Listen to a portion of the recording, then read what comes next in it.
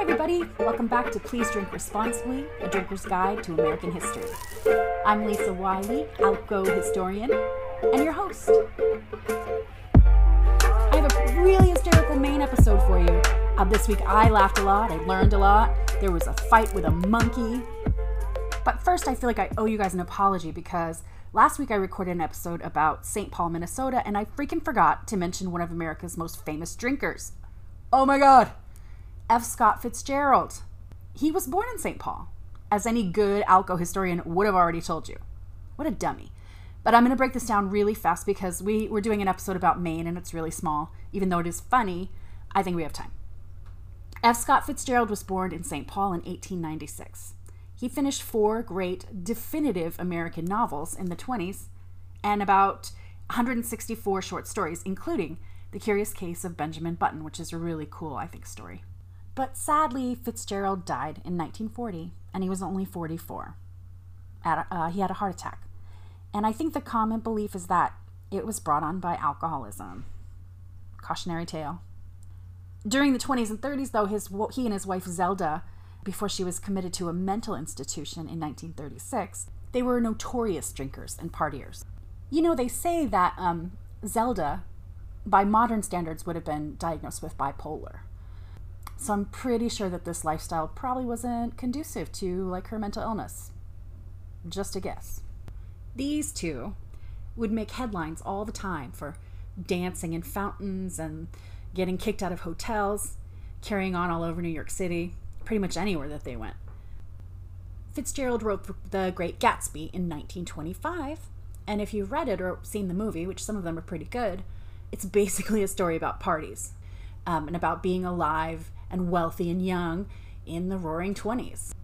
I posted last week's episode, and then I was like laying in bed and I literally sat straight up and I was like, oh my god, I forgot Fitzgerald. The Great Fitzgerald. Prolific writer, alcoholic. Here's a quote from the man himself. First you take a drink, then the drink takes a drink, then the drink takes you. That's pretty melancholy, huh? Moving on to Portland, Maine. A place I'm too scared to go to because of Stephen King. Just kidding. It's really just that my touring shows for some reason don't really go there.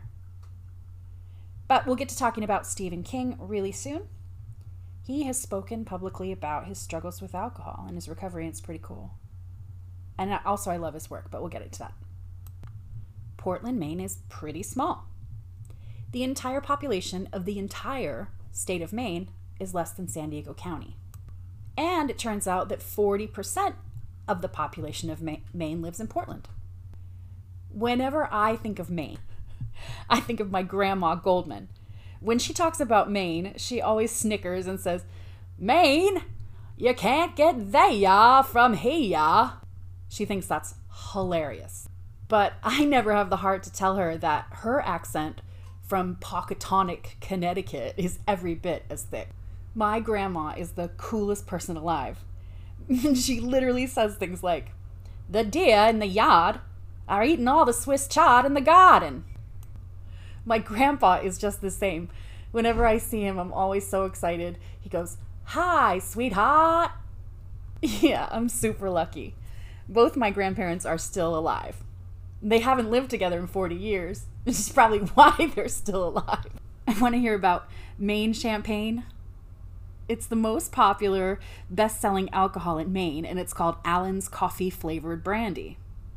It's usually served with milk over ice, and they call it a milk drink. Yeah, you just walk into a bar and order a milk drink, and you get Allen's and milk over ice. But these filthy animals also call it fat ass in a glass, liquid leg spreader, okay, liquid panty remover. I think I'll just ask for a milk drink. If you mix it with cola, like Coke, or the Maine Coke, which is called Moxie, this drink is called a burnt trailer, which is great. It gets even better, though, because if you order it with Diet Moxie, they call it a welfare mom. Oh my god, Mainers. You can purchase alcohol in Maine from grocery, convenience, and licensed liquor stores. In wet towns, from 5 a.m. to 1 a.m. Monday through Saturday, and 9 a.m. to 1 a.m. on Sunday. Bars can be open from 6 a.m. to 1:15 a.m. Monday through Saturday, and 9 a.m. to 1:15 a.m. on Sunday. However, 56 of Maine's towns are dry. Portland is not. Maine was first inhabited by the Wabanaki people, and its branches, the Abenaki and Penobscot, which is very cool. Penobscot is the street that I live on. Named, I assume, after these fine indigenous Maine folks. I also refer to my house on Penobscot Street as Penobscot. This house is the first house that I've ever owned on my own, and I love it, and I think Penobscot has a nice ring. Europeans came to the United States, and they brought disease, and made war with the Native Americans, but they think that perhaps 50 to 75% of the natives in this region were killed by either disease or war. Ugh. Such a sad American reality. The French people wanted it, the British people wanted it, the natives were kind of stuck in the middle, taking sides. What a complete mess. Like all of the United States at this time. We're talking the 1600s. The British did settle a colony there, but it was destroyed 3 times before the city was even named Portland. And then it burned again in the Civil War. In the 1600s, the natives sided with the French because they had both been there longer and the British were coming to settle the land that they had already claimed. It got really ugly because the French and Native American forces wiped out every single English settler. Not once, but twice. The second time, Portland was a ghost town for 10 whole years. But as we know, the settlement eventually took, and the indigenous people that were living there moved on to smaller reservations or kind of just assimilated into the population of Portland. It was ugly, but different from the forced relocation that we've seen in other episodes of the natives. So I'm reading about Native Americans in this area and around Portland, and I got so excited, right? Because I found this story about spruce beer. Beer made from spruce needles. So I was like, spruce beer! Wow, this could be a whole new... No, it wasn't. Here's the real story. It started with this French explorer. His name was Jacques Cartier, and the Iroquois people. Jacques Cartier was a French explorer, and on one of his expeditions, his men started dying of scurvy. So the Iroquois people taught them how to brew pine needles, which is a crazy source of vitamin C, which, as we know, now is the cure for scurvy. And it saved the lives of these men. It was the Europeans, though, that started adding it to beer in the Royal British and French navies to combat scurvy, but we learned that from the Iroquois. 2 brews, way different drinks. So we have 2 complete decimations of the British settlers by Native and French forces, and then that same British Royal Navy burnt the place down in the war for United States independence. But Portland just keeps coming back, and by the turn of the 19th century, it had about 1,000 people. Also, though, it had 600 places to buy alcohol. Probably that grog we talked about. The town was named Portland in 1786 after an island off of Dorset. The Oregon Portland was named after the one in Maine, which I had wondered about. In 1851, Maine was the first state to abolish alcohol, resulting in a riot. Maine abolished alcohol 70 years before the rest of the country. Not everybody was pleased about it, and Neil Dow, who became the mayor and was the mayor during the rum riot, was the reason why. He was all about temperance. So Maine has abolished alcohol, right? But word gets out that Neil Dow is storing $1,600, which I guess was a lot back then, worth of alcohol in the town vault. His plan, according to him at least, was that it was to be distributed to pharmacies and doctors. Well, people were pretty pissed. Remember, the town had 10,000 people? 3,000 of them stormed the vaults. They looked at this as hypocrisy on the part of the government, that they could have alcohol, but the people couldn't. There was even a newspaper article to that effect in the paper, which made everyone extra mad. So you have these 3,000 people storming the vaults. The mayor panicked and called in the militia. And the militia opened fire on the crowd. Ugh. They only killed one person, which is good, I guess. But they injured a bunch, and Mr. Dow got in big trouble. So much trouble, in fact, that his alcohol law was repealed about a year later. So then what happened was, it wasn't completely dry. Maine wasn't a completely dry state, but the laws there were still really restrictive until the 18th Amendment and the repeal of Prohibition. This character, this Maine man, Neil Dow, was quite a dude. He's one of my favorites, actually. Wait till you hear about this. He was raised a Quaker in Maine, but he enjoyed fancy clothes and sort of the showiness that's frowned on in the Quaker religion. The Quakers are kind of an interesting philosophy, at least to me. Neil Dow had 9 children. 5 of them survived infancy, which is, that's terrible odds. To his remaining children, he liked to point to shacks and crumbling buildings in town and say, "Rum did that." What a booze bummer. In fact, they called him the Napoleon of temperance. He became the head of Maine temperance in Portland and is directly responsible for early temperance in Maine. And the Maine legislation led the way for national temperance. So, Neil, you're an American booze bummer and a monkey fighter. I'm going to tell you about that now. He got in a fight with a monkey when he was 7 years old. Yeah, I said a monkey fight. I read this story, and I swear, if it's an urban legend, if it's not true, I don't want to know. Lie to me, internet, because this is so rich. It has to be true. Oh, Maine, I love you. I can't make this up. It's way better than my imagination could come up with on any day. I read Neil Dow's account of a fight he had with a monkey as a small child. He wrote about it later in life as an older man. He was 7 years old in Portland, and outside the barbershop, he came across a group of drunk men and a monkey.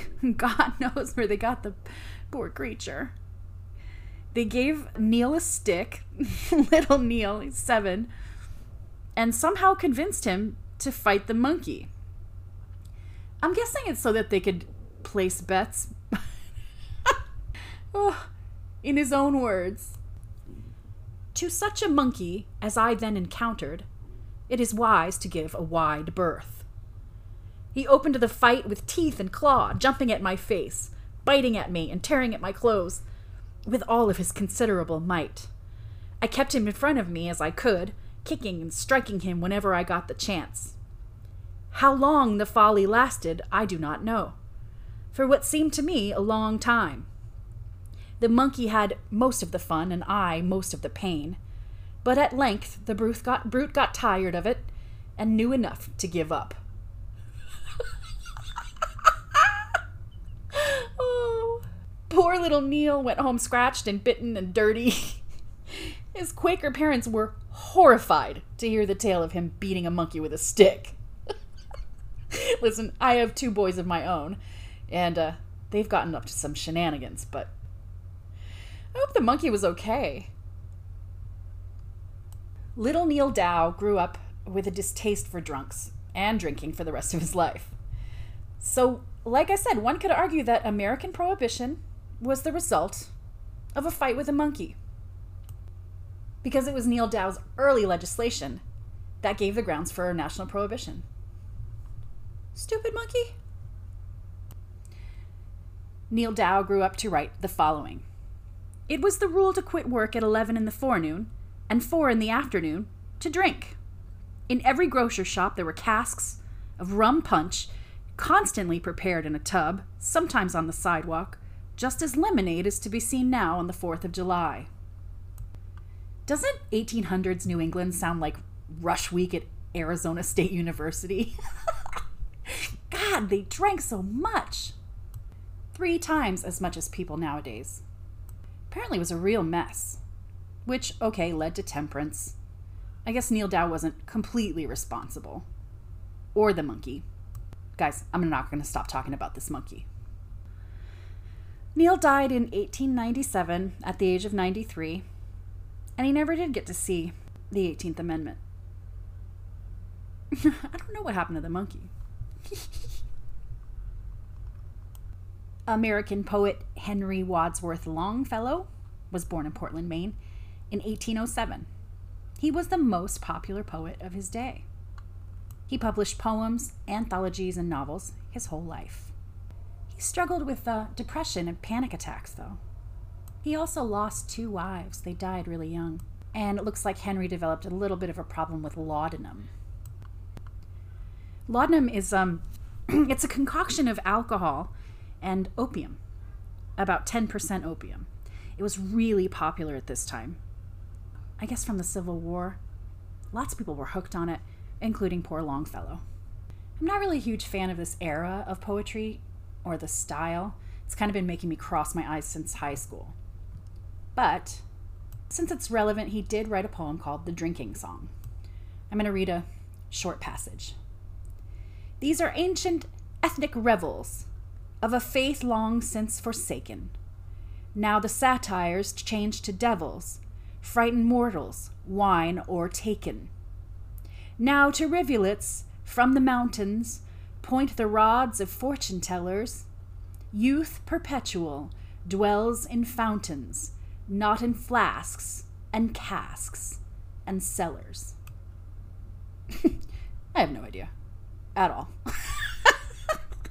It sounds like temperance bummerness. I have no idea. But I looked it up, and I guess it's supposed to be a criticism of Victorian prudish values. Okay. I don't get it. Or maybe it was the laudanum. Prohibition came to Maine again in 1920, along with the rest of the country. And since Maine is right next to the Canadian border, of course we had rum runners, right? Rum running was very popular in Maine. They say that for every 1 rum running boat that was captured off the coast of Maine, 12 got through. Wow. Even with that being the case, the basement of Portland City Hall kept filling up with confiscated hooch. So about once a month, they would invite the press to City Hall, and they would have pouring out parties. So they would dump gallons of liquor and wine and beer right down into the sewer, and the press would come and take photos and write all about it. In 1947, Stephen King was born in Portland, Maine. He's considered the most popular writer of the 20th century. All of his books have been in continuous publication since Carrie. That was in the 70s. And there have been close to 90. I love his work. I've seen a lot of the movies and read a bunch of the books. Most people my age have, I think. He was super popular for my entire life. But he's an alcoholic, recovering since the late 80s. He says that there are entire novels that he doesn't remember writing. Whoa. He was only averaging, he says, about 3 sober hours in any given day. His wife, Tabitha, that he's been married to forever, right out of college, she was finding him passed out all the time, like in his own vomit, like some kind of crazed rock star. So one time she found him, again, passed out in his own vomit, and so she gathered all of his Coke spoons and beer cans and Listerine bottles. Yeah, I guess according to him, he was drinking Listerine to get drunk. His wife, Tabitha, dumped them all out from a trash can in front of him and his entire family.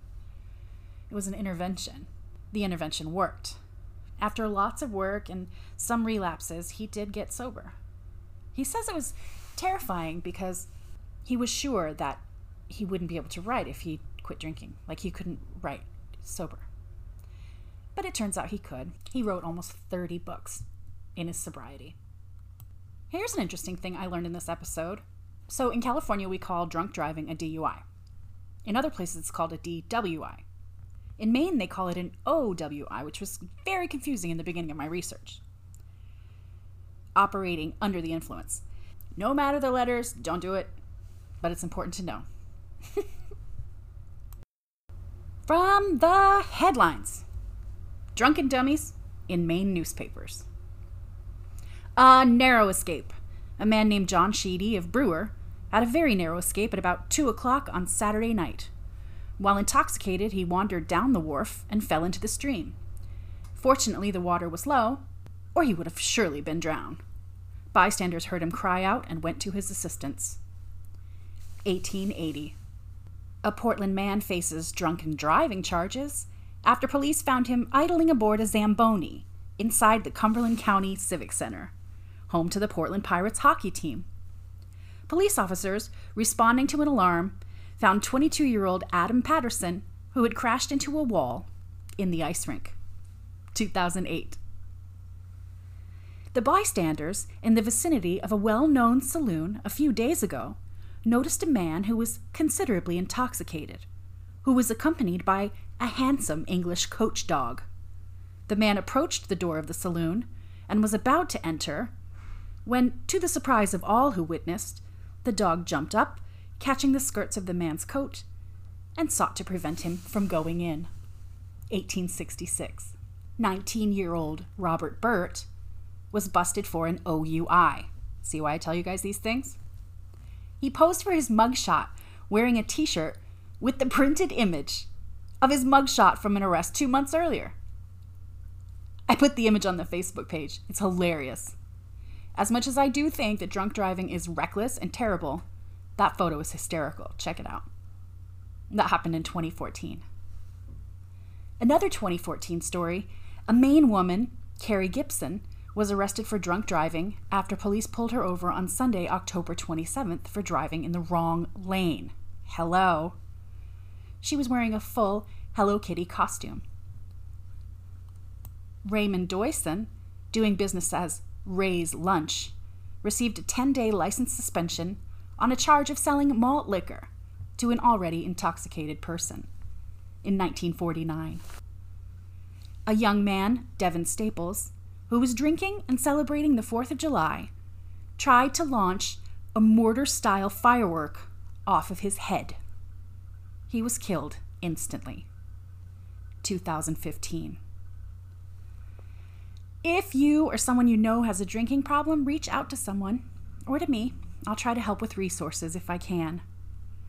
Check out my Facebook page, Please Drink Responsibly, A Drinker's Guide to American History, for photos of the characters in this episode. Theme music provided by Hank Famo. His music is available on SoundCloud. See you next time. Till then, please drink responsibly.